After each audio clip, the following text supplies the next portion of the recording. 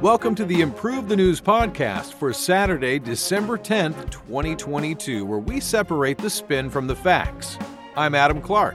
And I'm Eric Steiner with a look at today's top stories. Twitter is accused of keeping secret blacklists to limit users. Arizona Senator Kyrsten Sinema leaves the Democratic Party. Italy, Japan, and the UK announced plans to merge projects for a new fighter jet. A Moscow shopping mall catches fire. The U.S. House backs a record military spending bill. 28 oil tankers get log-jammed in Turkish waters. China and Saudi Arabia sign a strategic partnership agreement. The Keystone Pipeline is shut down following a Kansas oil spill. Economists agree the U.S. is heading into a shallow recession. And scientists discover a lost world in Greenland after sequencing 2-million-year-old DNA. In our top story, a special report that Twitter had secret blacklists to limit users. And here are the facts as agreed upon by Al Jazeera, Axios, New York Post, CNN, and Fox News. Journalist Barry Weiss on Friday claimed internal company documents showed Twitter practiced different methods of censorship before Elon Musk bought the platform in October. She said that it created secret blacklists to limit users and restricted the visibility of disfavored tweets and certain right-leaning accounts. This comes after Weiss, a former opinion editor at the New York Times who now runs the Free Press, was given access, along with fellow independent journalist Matt Taibbi, to a trove of company documents by Musk. In the second batch of Twitter files, Weiss zeroed in on several specific accounts. These included Stanford University's Dr. Jay Bhattacharya, conservative activist Charlie Kirk, and Chaya Raichik, who operates the Libsoft TikTok account. Weiss suggested that Twitter strayed from its original mission of giving everyone the power to create and share ideas and information instantly without barriers by developing means to suppress identified users. She included screenshots of the interface Twitter used to bar certain accounts, showing tags that indicate their restricted status, and quoting several unnamed Twitter employees to support her claims. The most politically sensitive decisions were reportedly made by a group of top executives in the Site Integrity Policy and Policy Escalation Support. Twitter executives, including former head of legal policy and trust Vijaya Gadde and head of product Keyvan Vaikpour, had previously denied shadow banning, stating in 2018, quote, "We certainly don't shadow ban based on political viewpoints or ideology." Liberal media personalities on Twitter slammed Musk for giving Barry Weiss access to internal Twitter files, with some accusing him of conducting a PR stunt. Well, Eric, after those facts, we've got a few narrative spins. See, here on this show, we separate the narrative spin from the facts of the story. The right narrative here is provided by the Federalist. The old Twitter regime never thought someone would buy them out, let alone release their inner workings, which is why they repeatedly lied to the American people about politically motivated shadow banning. They banned prestigious doctors from speaking out about COVID, libs of TikTok from freely disposing disturbing gender-affirming care for children, and conservative viewpoints in general. Entire swaths of the American political arena were wrongly silenced. Thank you, Adam. When there's a right narrative, you can count on there being a left narrative. And this one is being provided by Business Insider. These so-called Twitter drops are embarrassing nothing burgers. Twitter's use of different methods of sanctions is not a violation of the First Amendment, which applies only to state actors. U.S. federal courts have ruled time and time again, and as recently as 2020, that social media platforms are not state actors. What Weiss described is simply content moderation. What is a nothing burger? That's the Business Insider for you. They're very technical over at the Business Insider. Let's don't mince words here, Adam. Well, let's don't mince meat words into our nothing burgers. That's right. Thank you. Thank you. I'll be here all week. Want to help us improve the news? Go to www.improvethenews.org/pod. Take a quick survey and tell us what you think. Now back to the news. In our next story, Kyrsten Sinema switches from the Democratic Party to an independent. And here are the facts as agreed upon by USA Today, Fox News, CBS, CNN, and CNBC. Arizona Senator Kyrsten Sinema on Friday announced she has left the Democratic Party and is registering as an independent. This comes after Democrats secured 51 seats in the Senate in the midterm elections. She will, however, continue to caucus with the Democrats. In an op-ed in the Arizona Republic, she cited increased partisanship and radicalization in both parties as her reason for changing. She also wrote, quote, "Americans are told that we have only two choices, Democratic or Republican, but most Americans believe this is a false choice." She further stated her intention is, quote, "to be independent and work with anyone to achieve lasting results. I committed I would not demonize people I disagreed with, engage in name-calling, or get distracted by political drama." Though her departure will likely mean she can vote less along party lines, she expects to retain her committee assignments. Sinema, who is up for re-election in 2024, has already angered liberals, who've hinted at putting up Arizona Representative Ruben Gallego as a challenger. Sinema, who took office in 2018 after the death of Republican John McCain, has often joined Senator Joe Manchin, the Democrat from West Virginia, in blocking Democratic legislation.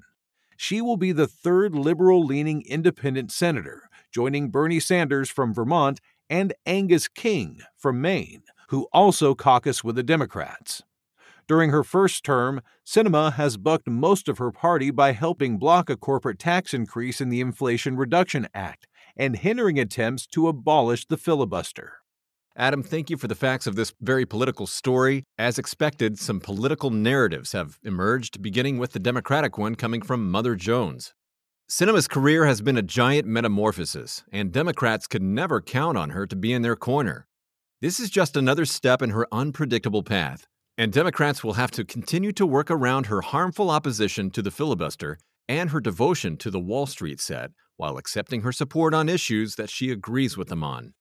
As with left and right narratives, Democratic narratives are always followed by a Republican narrative, and this one is provided by Daily Wire. Democrats should take this as a warning about how far to the left they've moved. There's less room nowadays for moderates, and those who don't lean far enough left often pay the price by getting harassed while out in public. Sinema probably won't be the last defector. And there's a cynical narrative coming from MSNBC. Sinema says her policy stances and voting habits won't change. If she's still going to caucus with Democrats, what's the point of changing affiliations? Well, it's all about her political survival. She's highly unpopular with Democrats, but now she won't have to face a Democratic challenger because the party won't want to risk splitting the left-leaning vote. This isn't about principles, it's about re-election. In our next story, Japan, United Kingdom, and Italy are collaborating on a new fighter jet. And here are the facts as agreed upon by Al Jazeera, Financial Times, CNN, Reuters, Breaking Defense, and BBC News. Italy, Japan, and the United Kingdom on Friday announced a plan to integrate their fighter jet development projects. This is Japan's first non-American major industrial defense collaboration since World War II. Japan wants to expand its relationship with allies beyond the U.S. with an eye on potential military competition with China and Russia.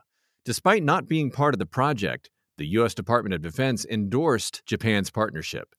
The Global Combat Air Program plans to develop a sixth-generation fighter aircraft by 2035 and improve upon their current use of British Typhoon fighters and Japanese F-2s.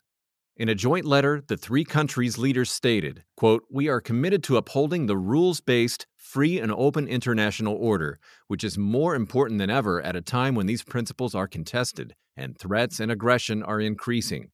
Japan expects to double its defense spending over the next 5 years." This collaboration is the second sixth-generation fighter design project in Europe, in addition to a venture between France, Germany, and Spain. More countries such as Sweden could potentially be involved in the future. Britain's BAE Systems, Japan's Mitsubishi, and Italy's Leonardo are expected to be the key companies in the project's development as the nations integrate their efforts. Thank you, Eric. We have a pro-establishment narrative, and it's provided by Nikkei. Not only are Japan Italy, and the UK combining their technology prowess to create innovative defense fighters, but the countries are also strengthening alliances to preserve global democracy by building strong national advantages in their defense industries. These countries can build a robust system to support a U.S.-led alliance. And there's an establishment critical narrative coming from Global Times. By drastically increasing its defense spending and engaging in large-scale military projects, Japan is creating an unstable security environment in East Asia. Tokyo is playing with fire by revisiting an interest in military activities that it abandoned for decades after World War II and throwing its lot in with an aggressive Western hegemonic order. And occasionally we have a statistics-based nerd narrative on our stories. This time, the Metaculous prediction community has provided one, and they say that there's a 50% chance that Japan will respond with military forces if China invades Taiwan by 2035. Our next story is an update of the war in Ukraine, and it is day 289, and a blaze has destroyed a mall in Moscow. And here are the facts as agreed upon by Moscow Times, Newsweek, and Ukrinforum. On Friday, a huge blaze broke out at one of Russia's largest malls in Moscow shortly after dawn, later spreading to over 18,000 square meters. Local officials said at least one person was killed. While a criminal investigation has been launched, there's been no suggestion of links to Ukraine so far. However, Ukrainian attacks within Russian territory continued to be reported on Thursday. An explosion heard in the border region of Belgorod caused a fire at an undisclosed location. An explosion was also heard over Crimea, but Kremlin spokesman Dmitry Peskov said that a drone was shot down before reaching its intended target. Meanwhile, a new video emerged of Russian President Vladimir Putin in which he defended Russia's strikes in Ukraine's energy infrastructure. Some commentators and reports asserted that he was, quote, drunk, though this couldn't be confirmed. In the video, Putin said, "There's a lot of noise right now about our strikes against the energy infrastructure of the neighboring country. Yes, we are doing it, but who started it? Who struck the Crimean Bridge? Who blew up the power lines of the Kursk nuclear power station? Who is not providing water to Donetsk?" No one said a word about it anywhere, Putin continued, adding, "At all. Complete silence. Just as we make a move, do something in response. Noise and crackle start over the whole universe. This will not prevent us from completing military objectives." On the ground, Russian attacks continued to be recorded in the regions of Donetsk, Dnipropetrovsk, Kherson, Kharkiv, and Sumy. Ukrainian officials said 5 civilians were killed and 2 more were injured in Donetsk, while 8 people were injured in Kherson and 4 in Kharkiv. Pro-Russia officials in the Donetsk People's Republic, or DPR, said 1 civilian was killed in the same time period. Adam, thank you for the facts of this ongoing story, and we do have 3 spins that have emerged, beginning with an anti-Russian narrative coming from PBS NewsHour. This invasion is an egregious violation of international law. Putin's ultimate aim is to restore the Soviet Empire, even if it takes massive bloodshed and false pretexts, such as calling the 2014 Ukrainian Revolution after an election a coup. This unprovoked attack is the latest chapter in Putin's Orwellian attempt to rewrite history.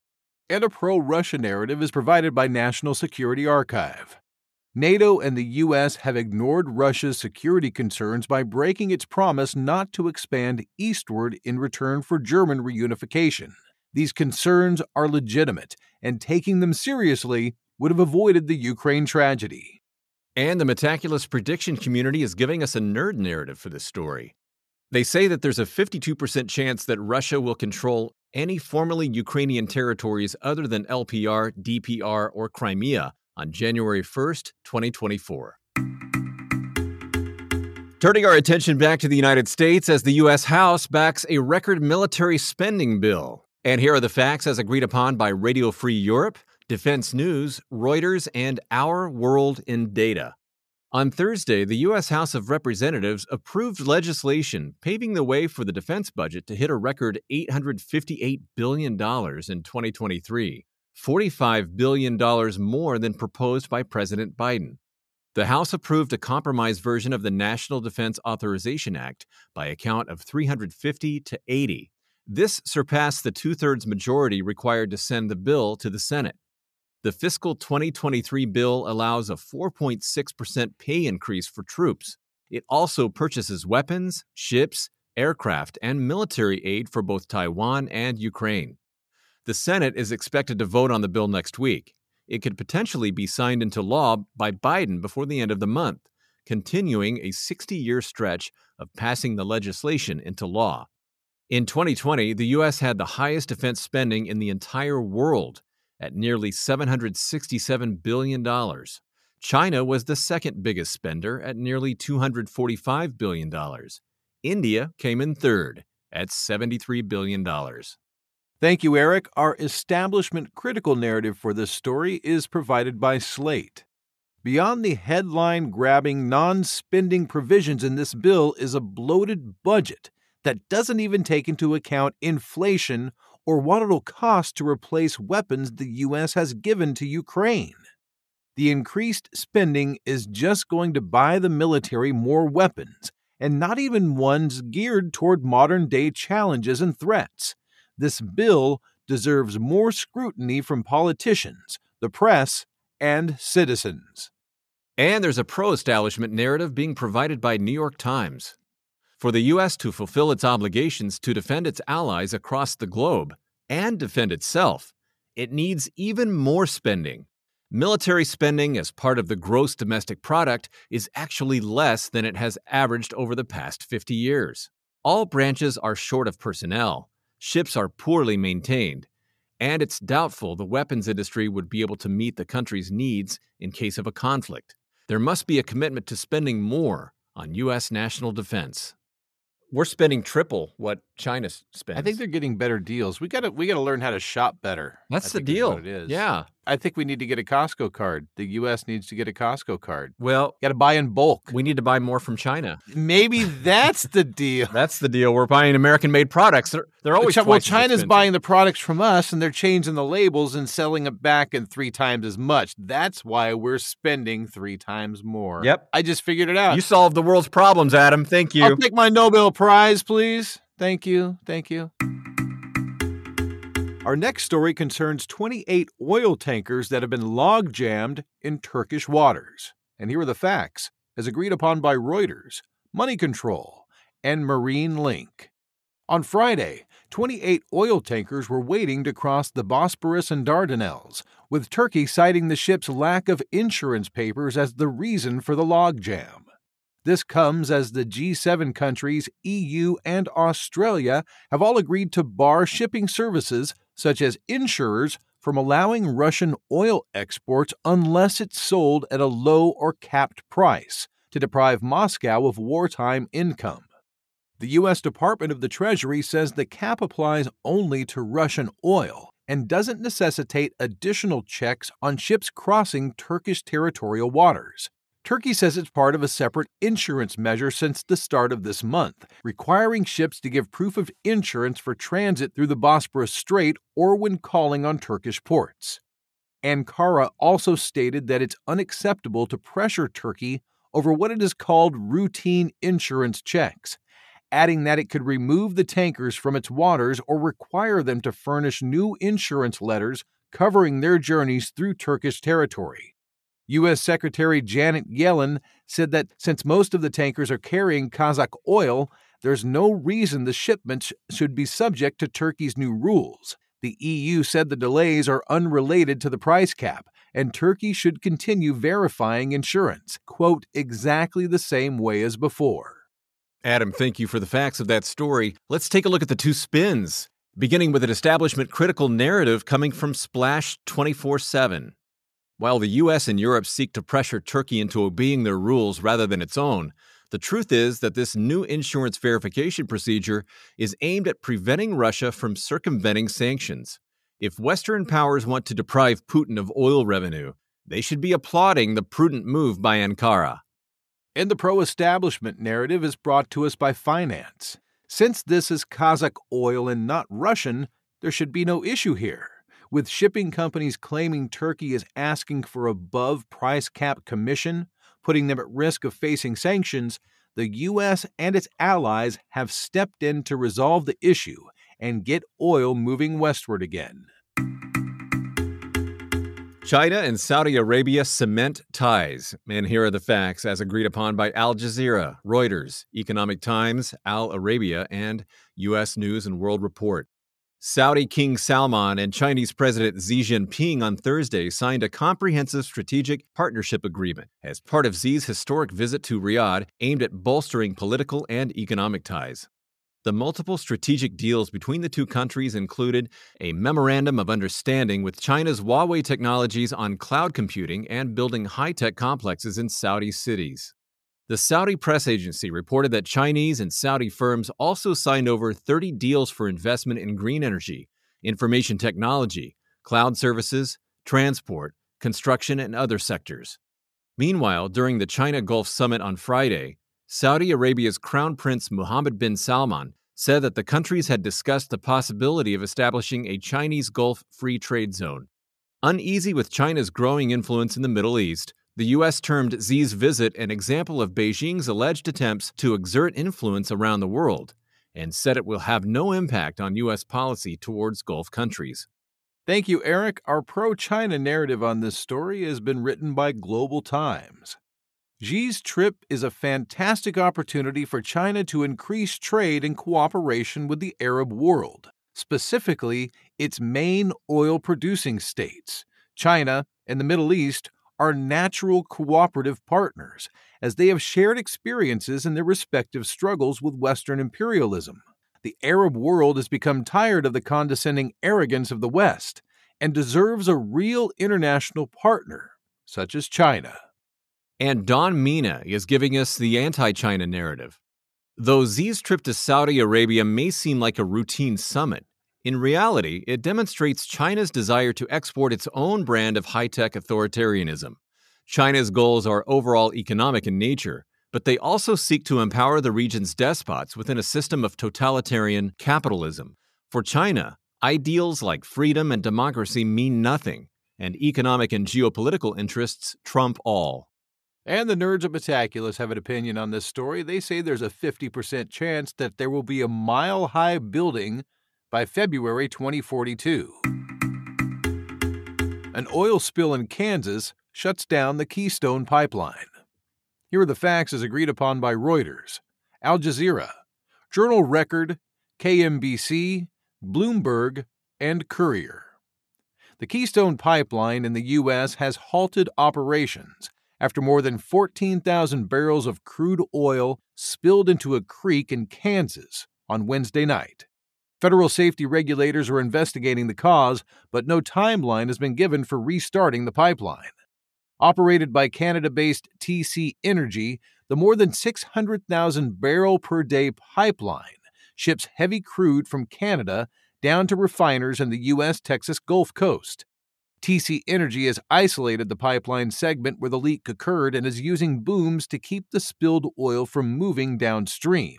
News of the leak and subsequent closure of the pipeline prompted U.S. oil prices to climb to $75.44 a barrel before retreating to $72.57 a barrel.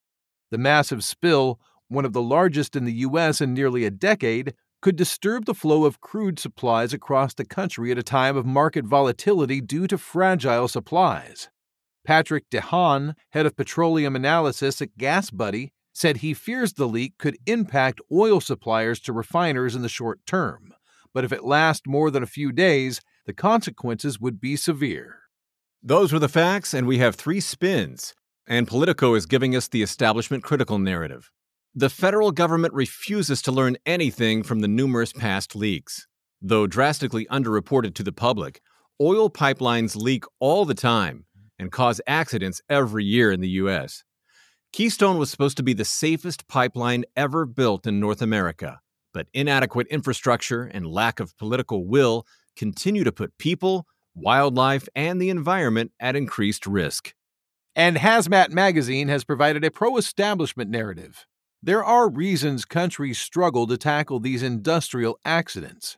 There's no such thing as a spill, accident, or sabotage-proof way to transport oil in massive quantities. The only way to prevent oil ruptures from becoming ecological disasters is to invest significantly in advanced monitoring and build double-walled pipelines. A safer design with zero cleanup costs is the sole cost-effective and environmentally friendly measure in the long run. And there's a nerd narrative that says there's a 5% chance that the Keystone Pipeline system will be extended by at least 100 kilometers between U.S. President Joe Biden's inauguration and the end of 2024. And that's according to the Metaculus prediction community. And you know what? I think there's a 3% chance that Joe Biden's going to build it himself. I bet you he will. There's only a 3% chance, Eric. Oh, that's true. I'm not holding my breath. In our next story, according to a Reuters poll, the U.S. is heading into a shallow recession. And here are the facts as agreed upon by Reuters, Fox News, New York Post, and WeForum. Economists polled by Reuters predict that the U.S. economy is heading into a short and shallow recession in the coming year, unanimously expecting the U.S. Federal Reserve to go for a smaller 50 basis point interest rate hike on December 14th. 84 economists were polled between December 2nd through the 8th.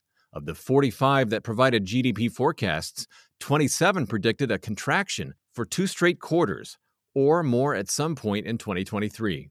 Out of 48 that were asked, 35 said any recession would be short and shallow, 8 said long and shallow, 1 predicted short and deep, and 4 said there wouldn't be one at all. The predictions came after Bank of America CEO Brian Moynihan claimed a shallow recession was likely to come in 2023.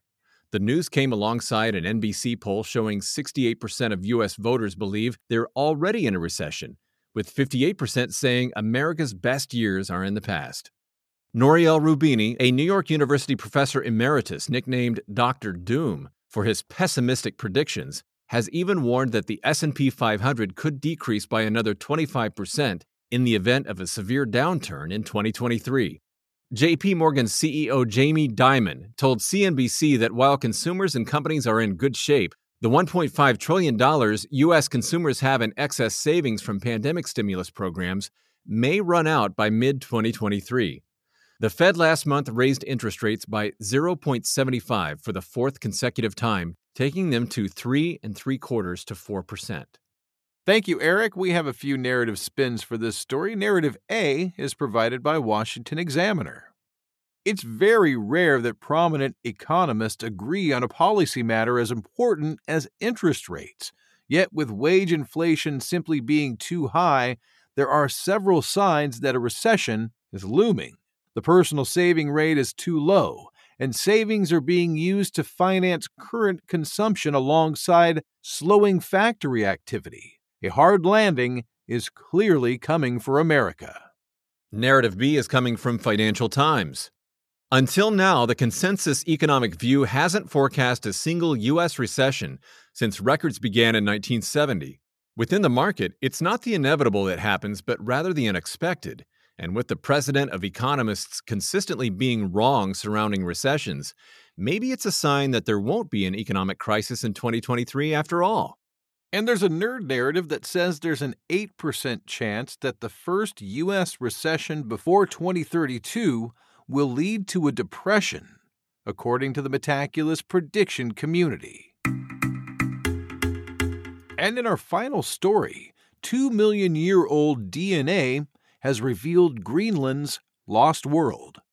And here are the facts as agreed upon by Nature, BBC News, Washington Post, and Scientific American.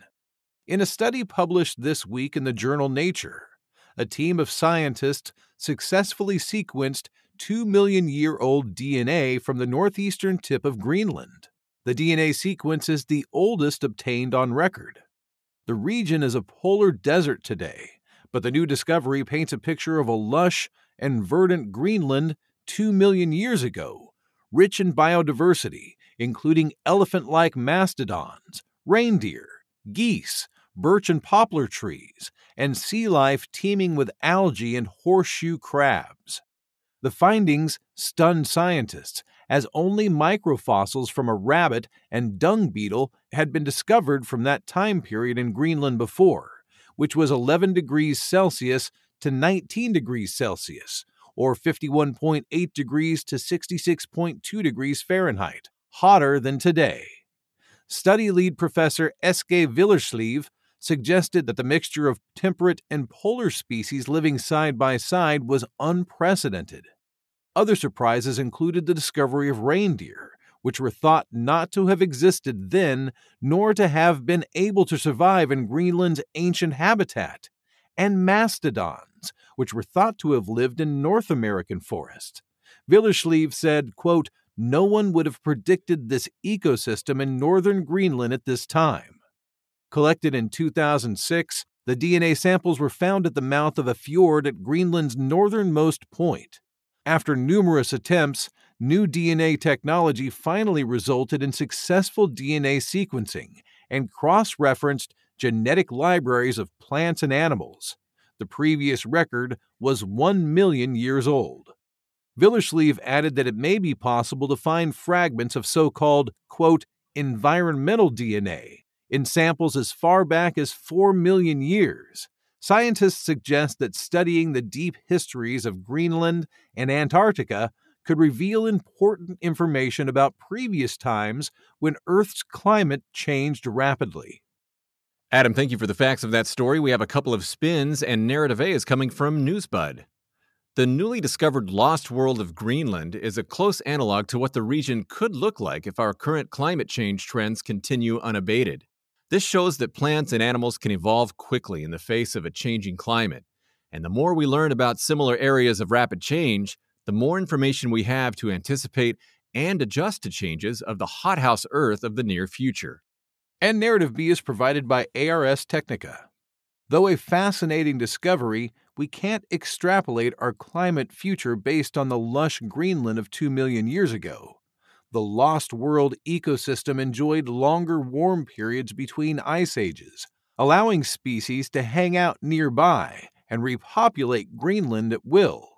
Many of the species that changed the face of Greenland back then are also extinct today, so it's better to appreciate breakthroughs in paleontology for their own sake rather than incorrectly projecting them on our climate situation today.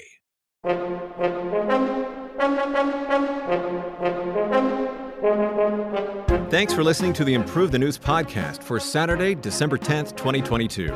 Each day, we use machine learning to read about 5,000 articles from about 100 newspapers and figure out which ones are about the same stories. From each major story, our editorial team then extracts both the key facts that all articles agree on and the key narratives where the articles differ. For more information on Improve the News, please visit our website, improvethenews.org. You can also download the Improve the News app on the Apple App Store or Google Play.